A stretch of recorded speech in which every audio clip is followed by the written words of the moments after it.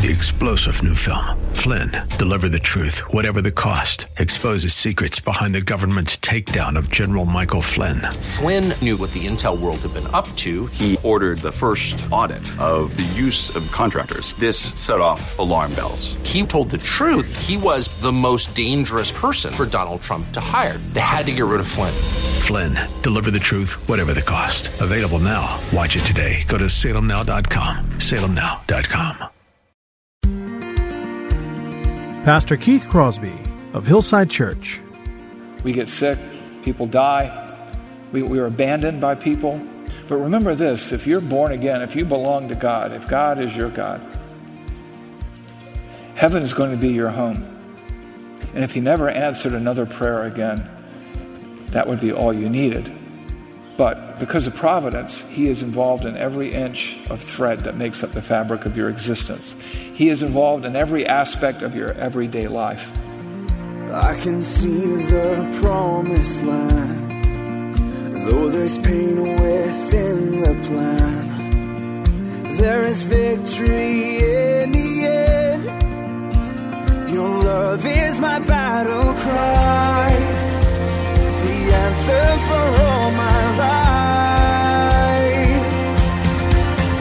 Every giant will fall, the mountains will move, every chain of the past you've broken into. All the fear of the lies, we're singing the truth, that nothing is impossible with you. Oh,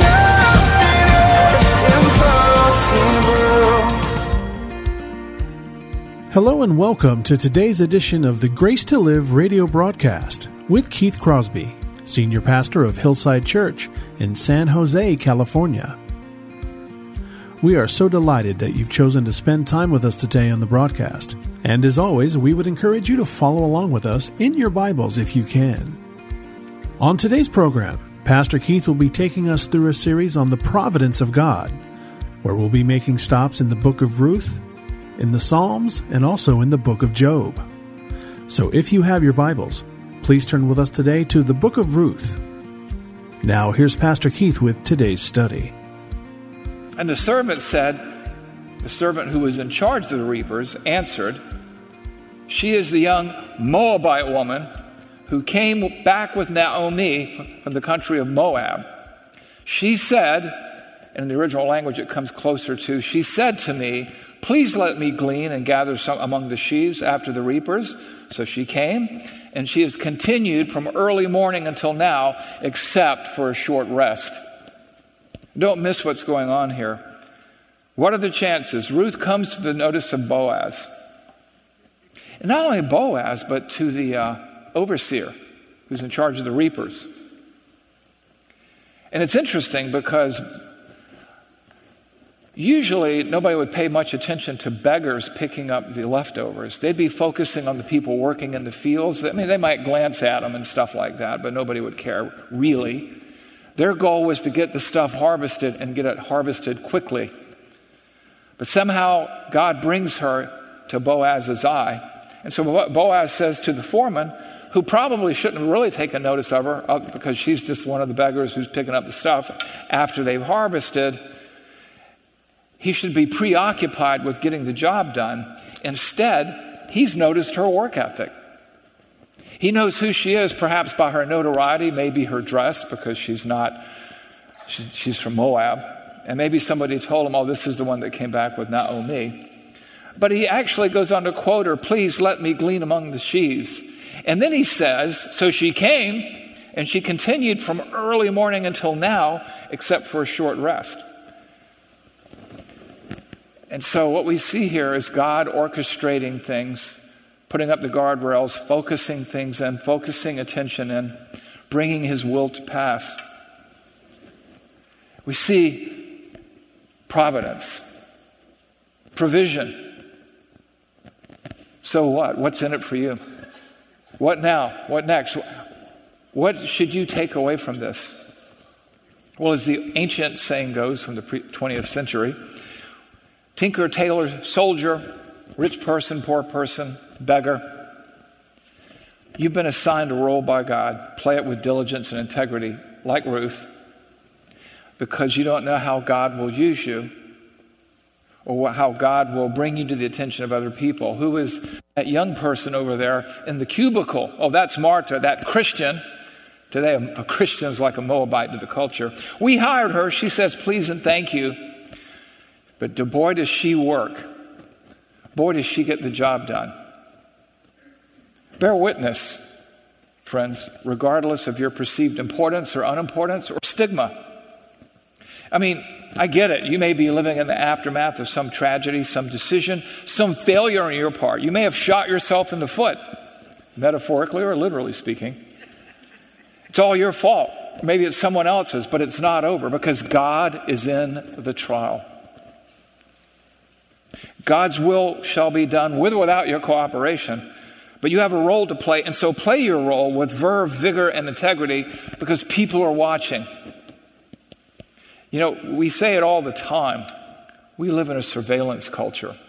And I'm not talking about the CIA or the NSA. I'm talking about an unbelieving world aware of the Christian, watching, waiting. Some waiting to pounce. Some hoping that your faith is real. Some hoping that your integrity is not just some act. Now, at this point, Ruth, we don't know exactly where she stands in eternity. She's probably not thinking, how can I bear witness to Christ? Because she's a Moabite woman. She has adopted Yahweh as her God, and Yahweh is using her. So now we come to scene 3. The plot thickens. Ruth 2, 8 through 16. Then Boaz says to Ruth, now notice they've dropped the title, the Moabite, because he's speaking to her, and you'll see, person to person, not superior to inferior. It's almost like Jesus at the well speaking to the Samaritan woman, but not quite. Although Boaz is a Christ figure. But he talks to her like a person, not some Gentile beggar, not like some Moabite. Then Boaz said to Ruth, now listen, my daughter, do not glean in any other field or leave this one, but keep close to my young women. Let your eyes be on the field that they are reaping and go after them.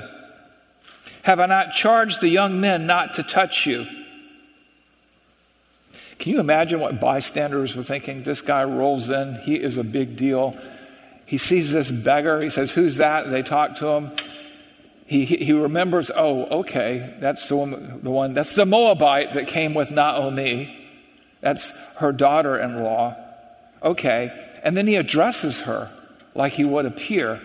You know, and there's all kind of, he says, stay in my field, stay with my women, stay with my employees even. When he talks about, you know, keep close to my young women. So there were employee types. It's complicated. We won't get deep into the culture. And he says, keep your eyes on their reaping and stick close to them. And then he says, have I not charged the young men not to touch you? Remember, I told you that this was an immoral time, like our time. It was a dangerous time. And he's protecting her. He's made this statement to his young men, basically, touch her and deal with me. You know, this is the distressing time of the judges.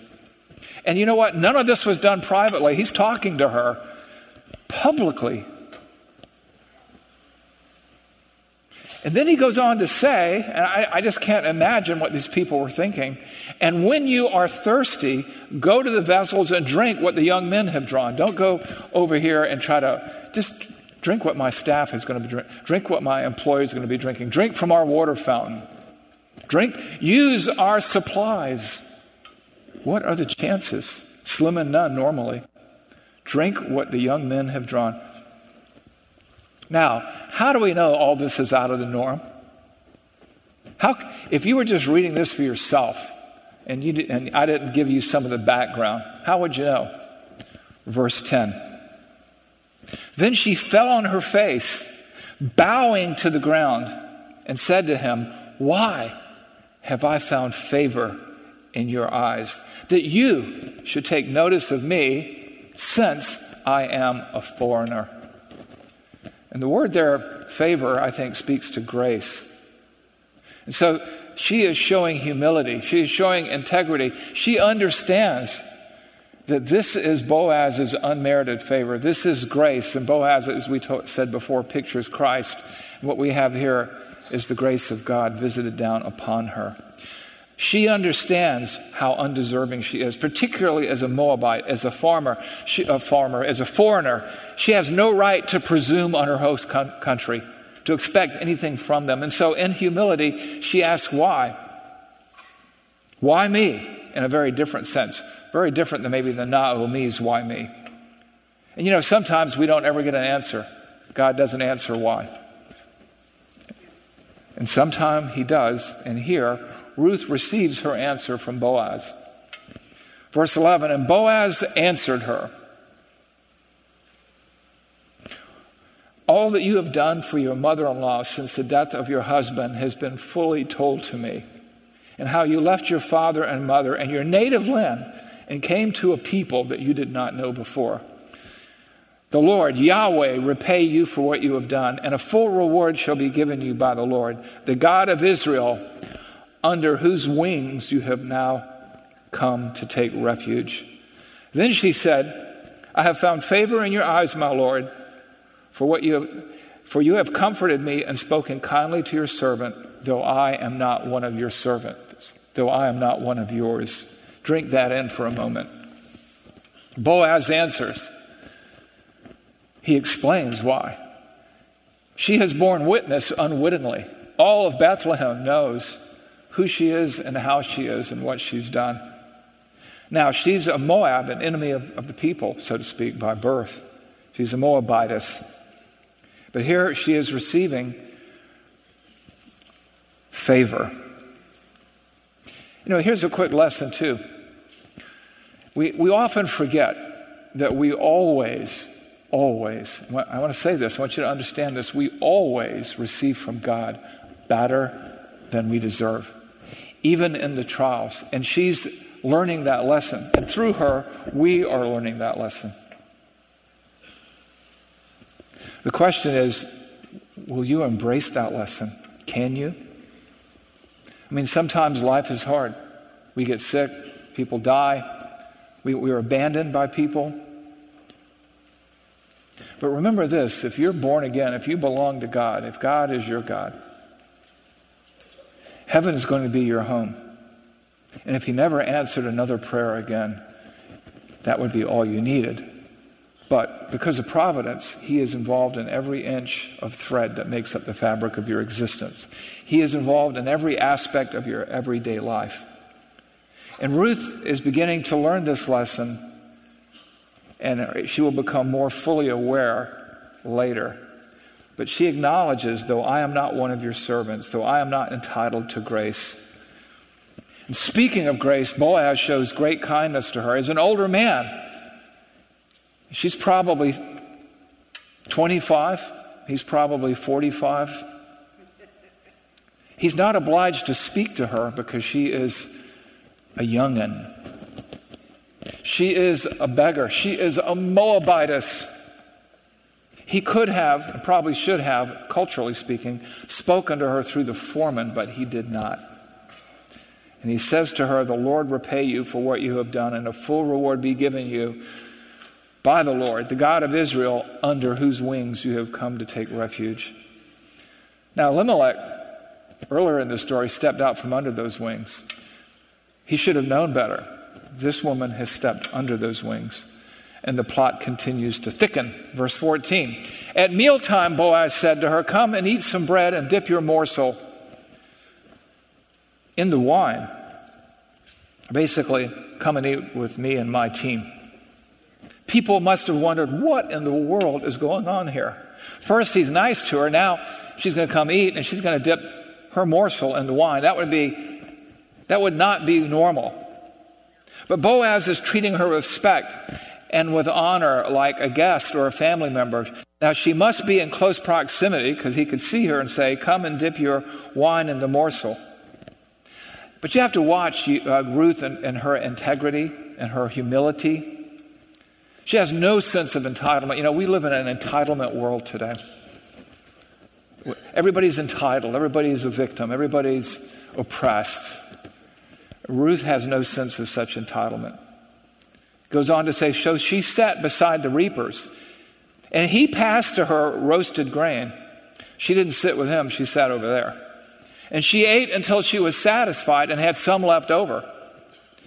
And then, after that, after such a good day, it says she took it easy for the rest of the day. No, it doesn't say that.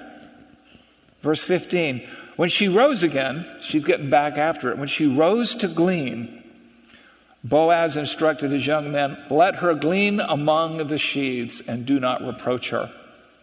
And also pull out some of the bundles for her and leave it for her to glean and do not rebuke her. So he's saying, let her go wherever she wants to go. And by the way, dump some of our stuff over there so she can get it. What are the chances? I mean, she would encounter a nice man like Boaz. His kindness, as we know, is not motivated by some ulterior motive. It's based on what he knows that she has done, what was told to him about her. She happened onto his part of the field. He happened to be there from Bethlehem. He provides for her almost like a peer or a family member. And no matter what happens, she gets up and gets after it. It said that she had some left over from her lunch, so she could pack that away. But most people would have eaten it, because in those days, you never knew where your next meal was coming from. But she had to think of other people like Naomi. And so for her, there is no rest for the weary. In the midst of her trial, she is a widow, attached to a widow, a foreigner. And so she's getting after it. You sometimes are an alien in a strange land. And your job is to get after it, is to play the role that God has assigned, that has fallen to you, not by chance, but by providence. And you see him instructing his young men to leave her extra grain. We soon see his generosity is not taken for granted, because she gets up and she goes and she eats and she works. She gleans. She keeps on keeping on. Because you know what? Harvests and harvest seasons come to an end. She's got to make hay, as they say, while the sun is shining. And so she does. So as the plot thickens, what does all this mean for you? I want to emphasize that particular preposition, for. A lot of times people sit in a Bible study and they take turns pooling their ignorance, saying, well, this is what it means to me. Well, this is what it means to me. I don't care what it means to you. I care what the Bible says. I care what it means for you. You see, there's only one interpretation, what the text means. Many applications. Sometimes we get sloppy. Anyway, that was extra.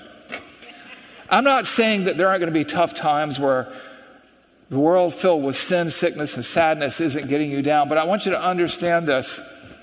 God has indeed raised you up and placed you where you are. You're not there by accident. You have a role to play. Leave the big stuff to God, right? We say, abide in Christ, keep his word, and let him do the heavy lifting. Let God be God. You play the role. And her role is to provide for her mother-in-law. And so that's what she does. She does it with vigor. She does it with integrity. She does it with humility. God will provide for you as he provided for her. Not as quickly as you might like, but he'll provide. I was having coffee with my daughter Grace, and we were comparing war wounds. As some of you know, at 23, she had a couple of strokes and a severe head injury. She had nerve damage and neural damage and, paralysis, and the paralysis started to wear off, and she had to learn to walk again and all this kind of stuff. And so we were talking about nerve damage and neural pain and neuropathy and all these things, and I was telling her about my progress, and she goes, well, that's great, Dad. I went through the same thing. It took me about 2 or 3 years to recover. I'm like, that's not what I wanted to hear. I'm not 23. At 63, I can't afford that long, no. And she goes, you know what? You'll be walking almost normally in a couple of years. But you know what? God is providing. Because I'll tell you right now, it wasn't that long ago. I remember when I had in my house, I live in a 3-story condo, that I had to go up the stairs on all fours like a dog or a cat. Now I go up standing up. And recently, Recently, I could go up the stairs without using hands. Now I have to learn to go down the stairs. Well, that's for God, not me. But now I got to learn to go downstairs. But this is it. God provides. If you want a memory verse, let me give you Psalm 32:25, I think it is. And David says, I have been young, and now I am old, and I have not seen the righteous forsaken, nor his seed begging bread. Understand, whatever train wreck you're experiencing right now, God is there. God cares. There is hope. He is involved. You are not on your own, particularly if you're here in the church family. Anyway, scene 4. Well, I'm getting carried away here. I got to wrap this thing up. Scene 4 is too good to be true, not necessarily. And we're looking at verses 17 to 23. A lot of times people go, oh, this is a nice story, but it's fiction. No, it's not. It's real. You have the history of the genealogy of Christ. We know that she was. We know where she came from. God has moved men, carried men along to write this down for us, preserved it, and transmitted it through history, that we might find encouragement and hope, as it says in Romans 15:4. And so we read, so she gleaned in the field until evening. This woman is going from sunrise, basically, to sundown. Then she beat out what she had gleaned, and it was about an ephah of barley. It's anywhere from 25 to 50 pounds. And she took it up and went into the city. Her mother-in-law saw what she had gleaned. She also brought out and gave her what food she had left over after being satisfied. So she brings this 25 to 50 pounds of yield. So she beat it out, and what was left was 25 to 50 pounds of usable grain. The mother-in-law sees it, and then she lays on Naomi the part of the lunch that she didn't eat that she kept for her. And Naomi is savvy enough to realize there's a lot going on here beyond what meets the eye. And so we read in verse 19, and her mother-in-law said to her, where did you glean today? And where have you worked? Blessed be the man that took notice of you. So she told her mother-in-law with whom she had worked and said, this man's name with thy work today, his name's Boaz. At this point, Ruth has no idea there's a connection. And Naomi said to her daughter-in-law, may he be blessed by the Lord whose kindness has not forsaken the living or the dead. Do you see that last statement? Whose kindness has not forsaken the living or the dead. Naomi is beginning to sense and see the hand of the Lord. She's going from being bitter to thankful. She heaps blessing upon this man and acknowledges the Lord whose kindness has not forsaken the living or the dead. And she would have considered herself dead before. Also, with her husband's death and the children and the young men's death, the line ends. And so, by them staying alive, there's hope that the line may continue. So all this is providence, right? Naomi also said to her, this man is a close relative of ours, one of our redeemers. So there's a lot going on here. Boaz is probably one of 2 or 3 men who, under Jewish law, is obliged in some sense to help them. Things are beginning to gel. Things are beginning to materialize. Naomi and now Ruth is sensing and seeing the hand of the Lord, whose kindness has not forsaken the living or the dead. Naomi realizes that she and Ruth have not been abandoned by God, quite the contrary. And her tone and her outlook begins to change because the Lord is with her.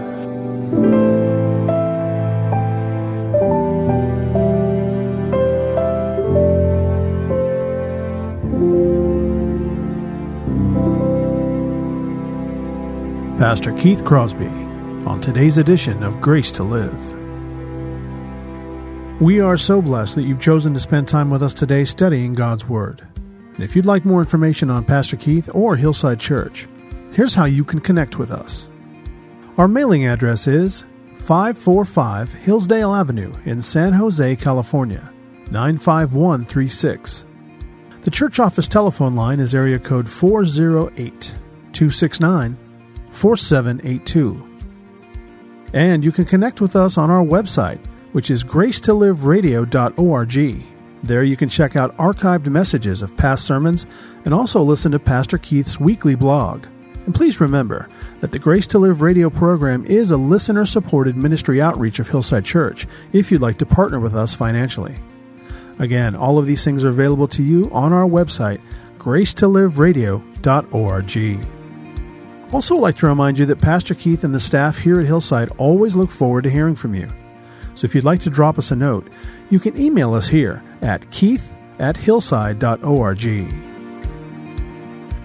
Well, we hope that you'll join us again next time for Grace to Live. But until then, I'm your host, Kevin Reeves, and on behalf of Pastor Keith and everyone here at Hillside Church, it is our prayer that the Lord will richly bless you. And thanks for listening. Every giant will fall, the mountains will move, every chain of the past you've broken into. All the fear, all the lies, we're seeing the truth, that nothing is impossible with you. Oh, nothing is impossible.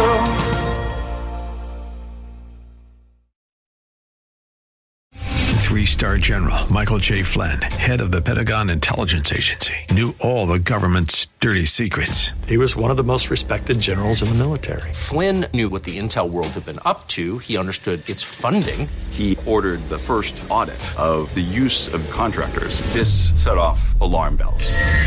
The explosive new documentary, Flynn, Deliver the Truth, Whatever the Cost, uncovers the facts behind this scandal. Flynn told the truth. He was the most dangerous person for Donald Trump to hire. I find out the worst enemy that I'm going to face in my life is right here in America. They took my assessment and they wanted me to change it. And I was like, I'm not changing it. They had to get rid of Flynn.